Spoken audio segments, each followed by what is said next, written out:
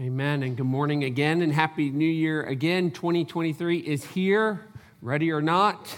We are walking into a new year, and we do hope you're well.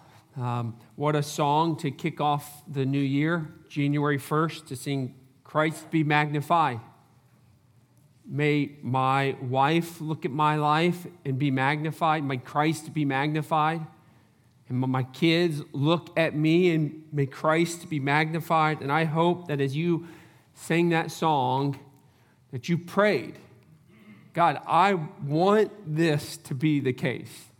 That when the people that I live with and the people that are around me and my neighbors and the people that I work with look at me and look at how I talk and how I live and how I give and how I act and how I work, that they would see a magnified Jesus. And that's a great prayer to start the year. Hopefully you've had some time this weekend or even today to reflect on 2023, the year behind us, with 2022, the year that's in front of us. I like to make some goals for the new year. I'm hoping to run a couple more races, another triathlon and a half marathon. I'd love for you to join me in this goal. But hopefully you have some goals, not just physical goals, but spiritual goals, family goals. We hope to take a trip out west this summer with our family, so that's something we're looking forward to. A spiritual goal for me personally, the word that I've chosen to pray over and to grow in is the word patience with my dogs and the people in my life, my little kiddos. But we hope that as we start a new year, that it gives you an opportunity to do what Paul tells us in Ephesians 5.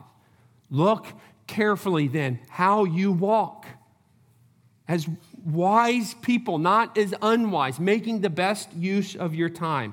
And I think this is a good season for us to heed Paul's command to look carefully. How am I walking? How am I living? How am I making the best use of my time? Am I valuing what matters most? And so in the lobby, in our welcome desk, we have a couple of guides to help you with some spiritual goals maybe. We have a prayer guide that I use to help me focus while I pray, that you're free to pick up and to use as you maybe hope to grow in your prayer life. Maybe you want to grow in your study of God's word. We have grow group flyers at the welcome desk in our lobby. We would love to put you in a grow group, groups of 2 or 3 men, 2 or 3 women that confess sin, that study God's word, and they pray for one another. And this is the way, a great way for you to grow, not just in studying God's word, but being the family of God with other people. And so that's in the lobby this morning. And then this year, we kick off by going back to 1 Samuel chapter 27.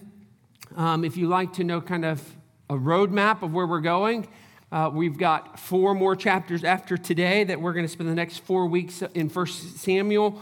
We'll take a little break that 4th weekend. So in 4 weeks, and Pastor Dan Gilbert and I are going to be teaching a one-day Saturday class. We're calling these classes equipping classes. And this particular class will be are these the last days? So end times, are we in the end times? What should we do about it? How should we respond? And so it's not going to be pure lecture. It's going to be sermonic. So there's application. Like, how do we respond to where we find ourselves in our culture today? And so we invite you to come out for that. After we're done with 1 Samuel, maybe this is not what you want to hear. We're going to go into 2 Samuel. I was kind of going back and forth, and as I was talking to my wife, Ashley, about it, she said, how can we stop studying this story? We're right in the middle of it. It's like a great movie. David's not even king yet, and so we're going to pick right back up in 2 Samuel. The story continues. David becomes king, and so we'll do that, and we'll see how long that takes us. This morning, chapter 27, we'll go through the first 2 verses of chapter 28, and then we'll pray. Then David said in his heart, "Now I shall perish one day by the hand of Saul. There's nothing better for me than I should escape to the land of the Philistines. Then Saul will despair of seeking me any longer within the borders of Israel, and I shall escape out of his hand." So David arose and went over, he and the 600 men who were with him, to Achish, the son of Maoch, king of Gath. And David lived with Achish at Gath, he and his men, every man with his household. And David with his 2 wives, Ahinoam of Jezreel, Abigail of Carmel, Nabal's widow. And when it was told Saul that David had fled to Gath, he no longer sought him. Then David said to Achish, "If I have found favor in your eyes, let a place be given me in one of the country towns, that I may dwell there. For why should your servant dwell in the royal city with you?" So that day Achish gave him Ziklag. Therefore Ziklag has belonged to the kings of Judah to this day. And the number of the days that David lived in the country of the Philistines was 1 year and 4 months. Now David and his men went up and made raids against the Geshurites and the Jizrites and the Amalekites, for these were the inhabitants of the land from of old, as far as shore to the land of Egypt. And David would strike the land and would leave neither man nor woman alive, but would take away the sheep, the oxen, the donkey, the camels, the garments, and came back to Achish. And when Achish asked, "Where have you made a raid today?" David would say, "Against Negeb of Judah, or against Negeb of Jerahmeelites, or against Negeb of the Kenites." And David would leave neither man nor woman alive to bring news to Gath, thinking, lest they should tell about us and say, "So David has done." Such was his custom, all the while he lived in the country of the Philistines. And Achish trusted David, thinking, "He has made himself an utter stench to his people Israel. Therefore, he shall always be my servant." Verse 1, in those days the Philistines gathered their forces for war to fight against Israel. And Achish said to David, "Understand that you and your men are to go out with me in the army." David said to Achish, "Very well, you shall know what your servant can do." And Achish said to David, "Very well, I will make you my bodyguard for life." Let's pray. Heavenly Father, as we turn now to your word, we turn in confidence, believing that through your Holy Spirit, the word can become alive. That through your Holy Spirit, you can open our minds and our hearts to receive its truth. And so, God, we pray that beyond my voice, beyond our distractions and our inability to focus and to hear, God, that beyond all of that, your word would transform our lives today because of the power and the work of your Holy Spirit. Help us to this end, we pray, in Jesus' name. Amen. So we jump back into 1 Samuel, and I will admit it does feel like it has been a long time since we've been here. And so we can't just jump into the chapter here. This is a story. This is a movie. Perfectly put together story from Samuel. And so to just jump in here in chapter 27 and 28, I think doesn't help us in trying to understand what Samuel is doing. So we're going to do a quick review of the book of 1 Samuel. Many moons ago, we started this book. And I said right when we started that this is not just random Bible stories that Samuel puts together for us. But instead of being just a compilation of separate stories, this is what we call theological history. That all these stories are together to make a point that the author wants us to see. That he's put these stories back to back to back to prove something, to show us something about God. And we said at the very beginning, what is that point that Samuel is giving us through the book of 1 Samuel? I'll put it on the screen. God is reaching down into the hopelessness, turmoil, and the dysfunction of Israel, and he's providentially leading people to worship the one true king. God wants his people to know he is the only king, and he's going to give them a king so that they will learn that if you turn to anyone else, you worship anyone else, you will be severely failed and let down. And so God gives them this king, teaching them, I am your king, and a king is coming who is better than these kings, both Saul and David. And so we saw with the story of Saul. This is what happens when you turn to an earthly king instead of looking to the heavenly king. It was a colossal failure. And the people learned it. It's the hard way of learning. Saul he is not our king. And Saul was rejected. The scene where he comes in and tries to worship, and Samuel says to him, "You're wasting your time trying to worship and offer sacrifices. You live in sin, Saul. You are making noise and you are wasting your time." And Samuel tells Saul that the kingdom has been torn from him. But God's plan didn't fail for Israel to give them a king. We meet another king, King David. Yes, he is small and obscure and unworthy, but he's anointed by Samuel. And so this is right in the middle of 1 Samuel, and you're anticipating when this happens. Saul has been rejected. David has been anointed. You anticipate David just in the next chapter becoming king, but we know what happens. This doesn't happen. Instead, it's another 15 years for David from when he's anointed to when he becomes a king. We got another book to get to before we even get there. And what's God doing in these 15 years? He's chiseling, he is shaping, he is preparing, and he is molding David. 15 years to be a king who loves him and obeys the Father. And so God is working in the life of David for 15 years. I mean, how does that sound to you, though? Forget 15 years. Let's just say for 2023, God is going to mold us and shape us and chisel us to be the man and the woman that loves and honors and pursues God. I mean, that's hard. God, take away what you need to take away, that I would be a husband that magnifies you.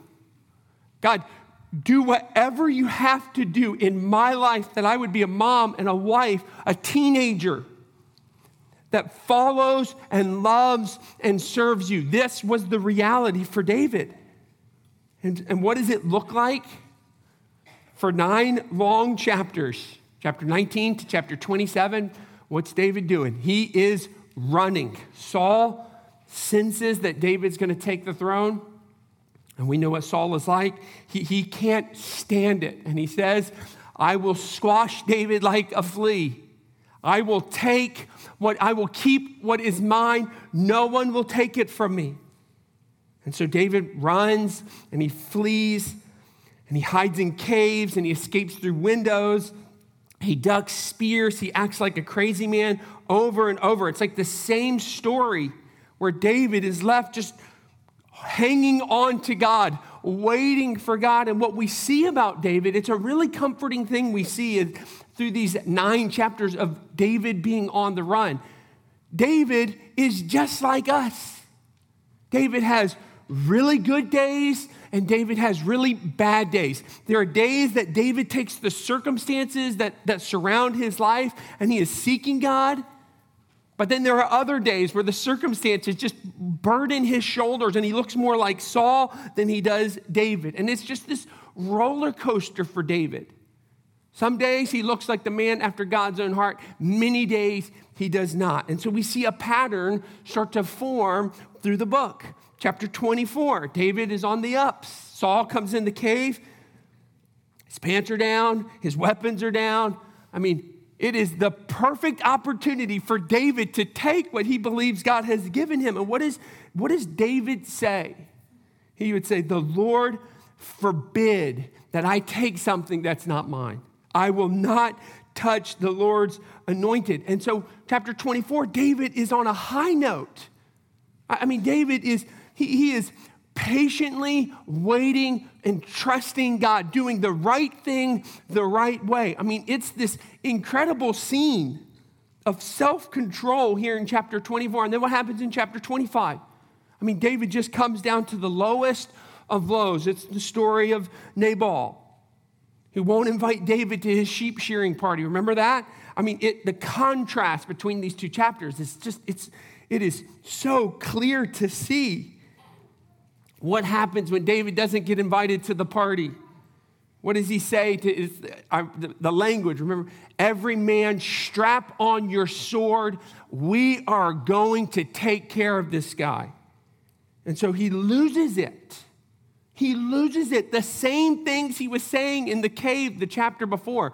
I will patiently wait for God to give me. God will provide for me. God will do this in his time. Now we see someone who's just snapped, angry, passionate, vengeful. And what does God do here? Even in the low time, God meets David and he saves him. He sends Abigail, not just as an intermediary for her husband, but also for David. She convinces David, don't do this. She saves David. And so you kind of see the roller coaster. The next chapter, 26, we have another scene between David and Saul. Another perfect opportunity for David to get rid of Saul. He's on a platter. He's sleeping. His spear is next to him, the same spear that he's been chucking at David the whole book. And it is the perfect opportunity, again, for him to end this. But he doesn't. He restrains. I will wait for God to give me what he has promised. I will not take it through my sinful choices. So we see the roller coaster. So those are the last 3 chapters. Now, so we just hit a high point. You get to chapter 27, and you could guess which direction we're going. So, right, up in the cave, down with Nabal, up with the scene again with the spear in the ground and Saul sleeping. And now in chapter 27, this is a down chapter. This is a down chapter for David. It's a head scratcher. You see desperation. You see fear. You see what I think is a lack of faith. God is not mentioned in the chapter. So where the last chapter, God is mentioned and guiding and leading, God's name is absent from this chapter as if to say, David, your ideas in this chapter, they were bad ideas.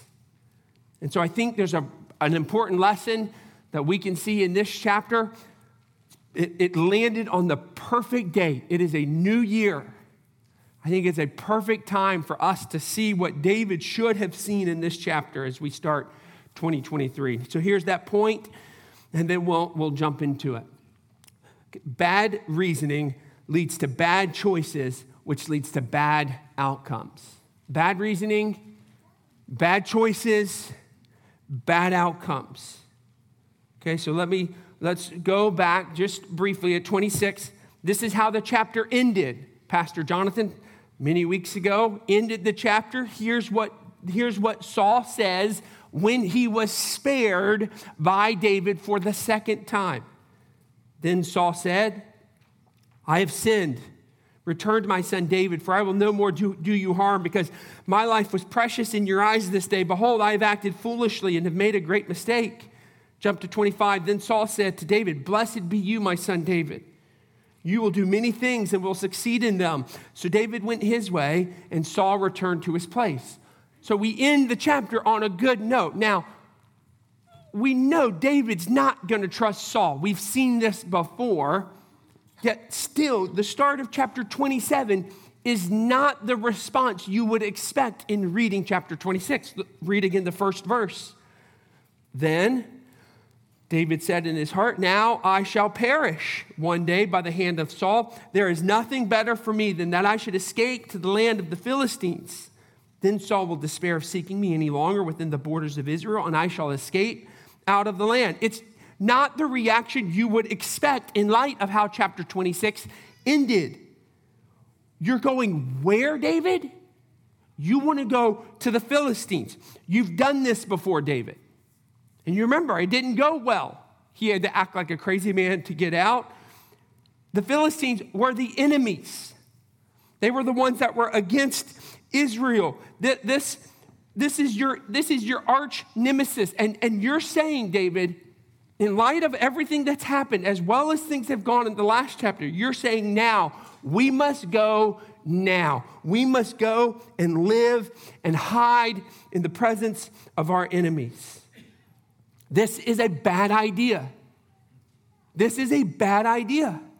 Why are you doing this, David? Now, we all make bad ideas. We all have bad ideas from time to time. Things that we think are going to go really well, but they turn out, these were not good things to do. Bad ideas. Someone thought it was a good idea to invent the Snuggie. That was a bad idea. Now, you might have a Snuggie, the blanket that with pockets and the hood. There's now Snuggie for dogs. Bad ideas. We have bad ideas. And this, I really believe for David, this was not the decision for you to make here. This was not the wisest way forward. And you can see by where it takes him that this wasn't wise. Why would David do this? That was the question I had. Now, we don't have the whole story. We don't have every detail. But David, why? Look at how it ended. Saul blesses you. And again, you can't trust Saul. But why now go back to the Philistines? Well, the text gives us clues as to how David was thinking or reasoning that led him to make these decisions. So let's look at this. Look again at that first verse. Why would David do this? David was feeling defeated. It's verse 1. Now I shall perish one day by Saul. That's what he says. David felt defeated, and so he thought, I must act out of this understanding, this feeling that I have. David was feeling trapped. That's why he says in the first verse, there's nothing better than I should do than to escape. Escape meaning I am trapped and I need to get out of here. David was feeling doomed. Doomed by God is actually what I mean. He uses the word perish. Now that word perish in the last chapter was the word that God used for Saul, who was going to perish at the hands of God as David was going to replace him. It's a word that God is usually the subject. And so he's saying, now I am going to perish by the hands of God. David was feeling desperate. I'm out of options. This is my only choice. Nothing is better, he says. David was exhausted. Now, the text doesn't tell us this, but this is just the picture we get with David. Exhausted. 9 chapters, however many months this has been, on the run. And the picture of what I'm thinking of when David got this idea, he was in the middle of the night. He couldn't sleep. He's exhausted. He's been on the run. The weight of responsibility, the text tells us that not only his 600 men go with him, but all their families. So the weight of the responsibility that David is feeling as he is leading these people, I mean, he is in a pressure cooker. And so he's got to make a choice, not just for himself, but for the thousands of people, their families, as he seeks to live. But listen, these were David's feelings. This was his reasoning for going to the Philistines, but they were wrong. Real feelings can be really wrong. You can feel something and it not be reality. And this was the truth for David. When I said David was feeling defeated, David wasn't going to get defeated. He had the promise of Jonathan earlier in the book. He had the promise from Abigail in chapter 20. David, don't you remember what all these people have been saying to you all along? Saul will not get to you.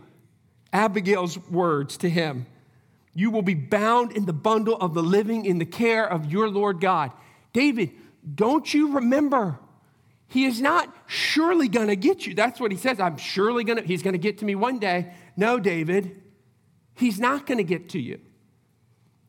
David says, nothing is better than to escape. It's dramatic.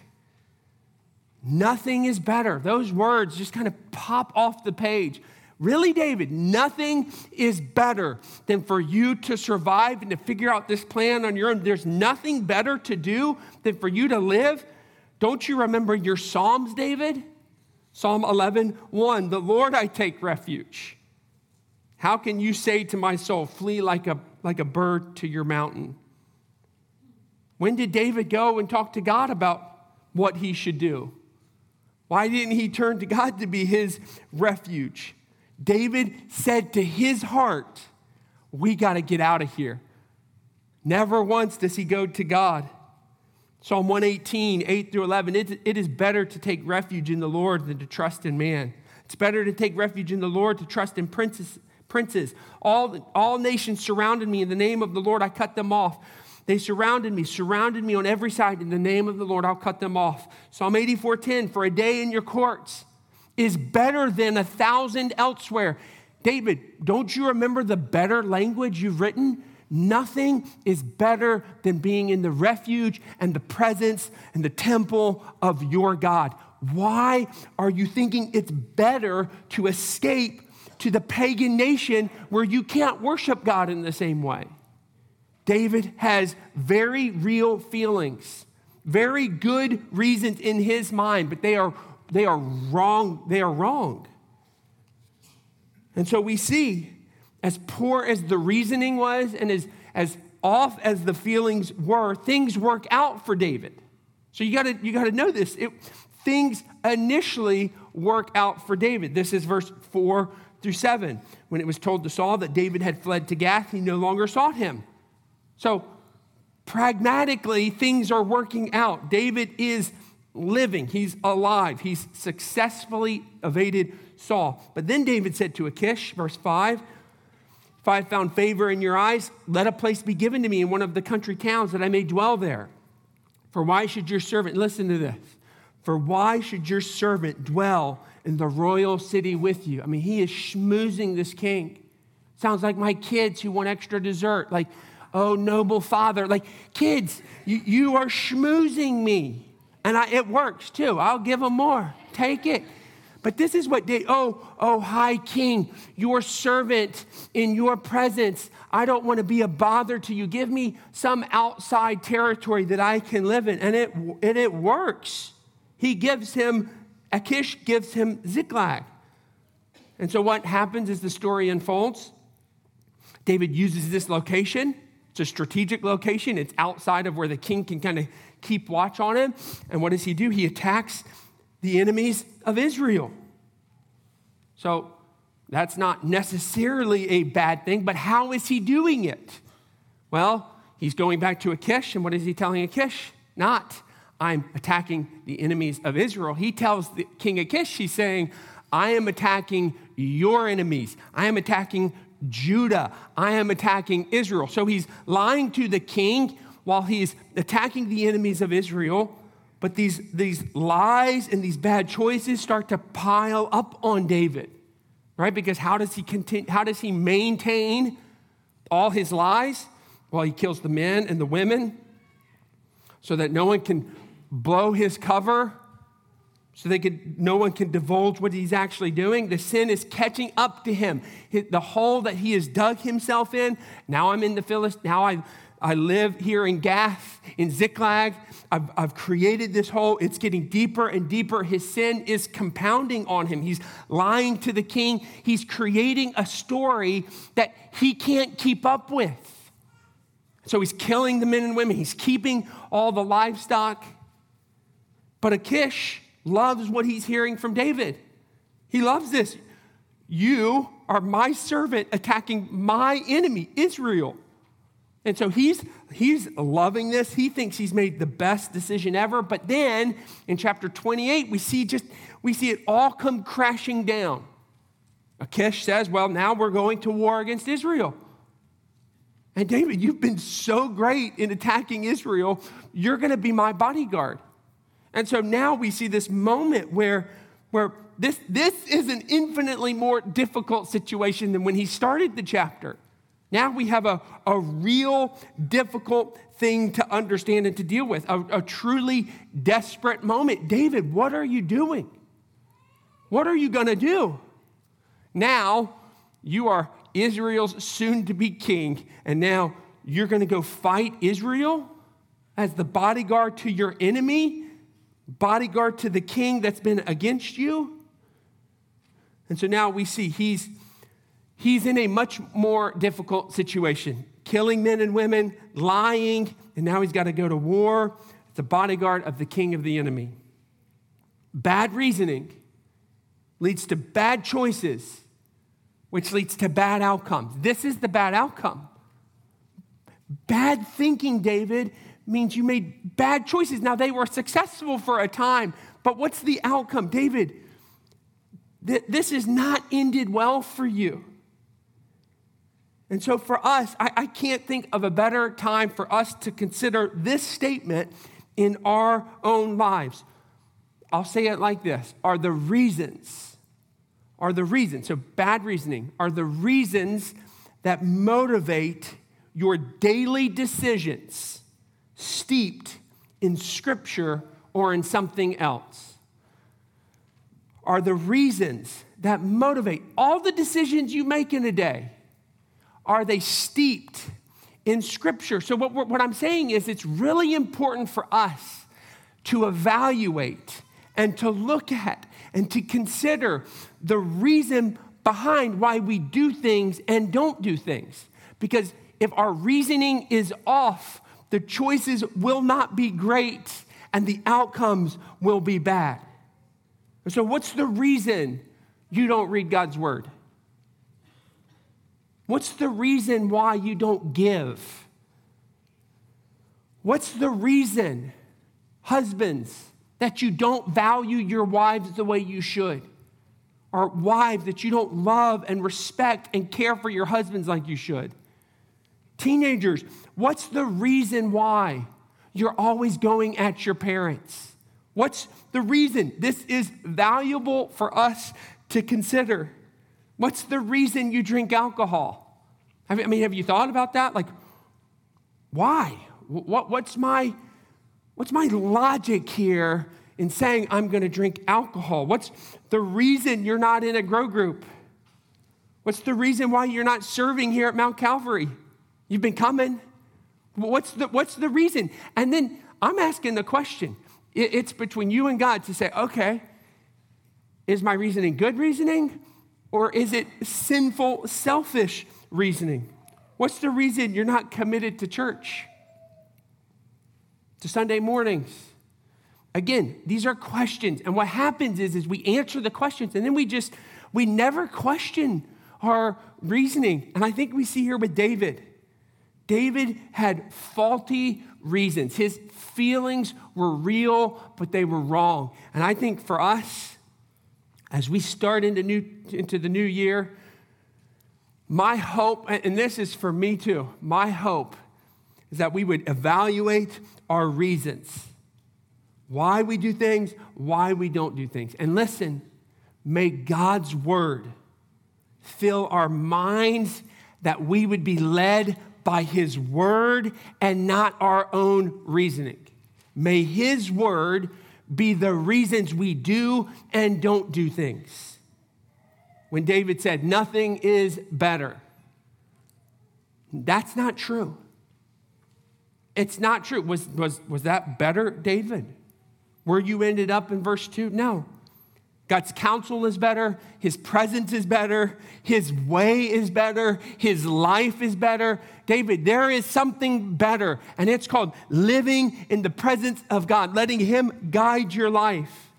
And so for you this morning, if you've had a down year, last year, you're a decision away from having a good year, right? Of saying, God, take my reasoning, steep it in your word, and may I make choices that honor you and magnify you in all that I do. And so what we want to do is we close this morning a few minutes of prayer. This is what we call our confession time, where you can pray and confess, all of us. No, God, I have not magnified you. And no, God, my reasoning has been selfish. Or yes, I have not made the right choices, but we confess our sin. And God is faithful and he forgives and he gives new life. It is a new year. So we confess our sin, but then we pray, God, help me to see my bad reasoning and help me to make the choices that I need to make to honor you with my life. So take a few minutes, pray, and then we'll close with a song.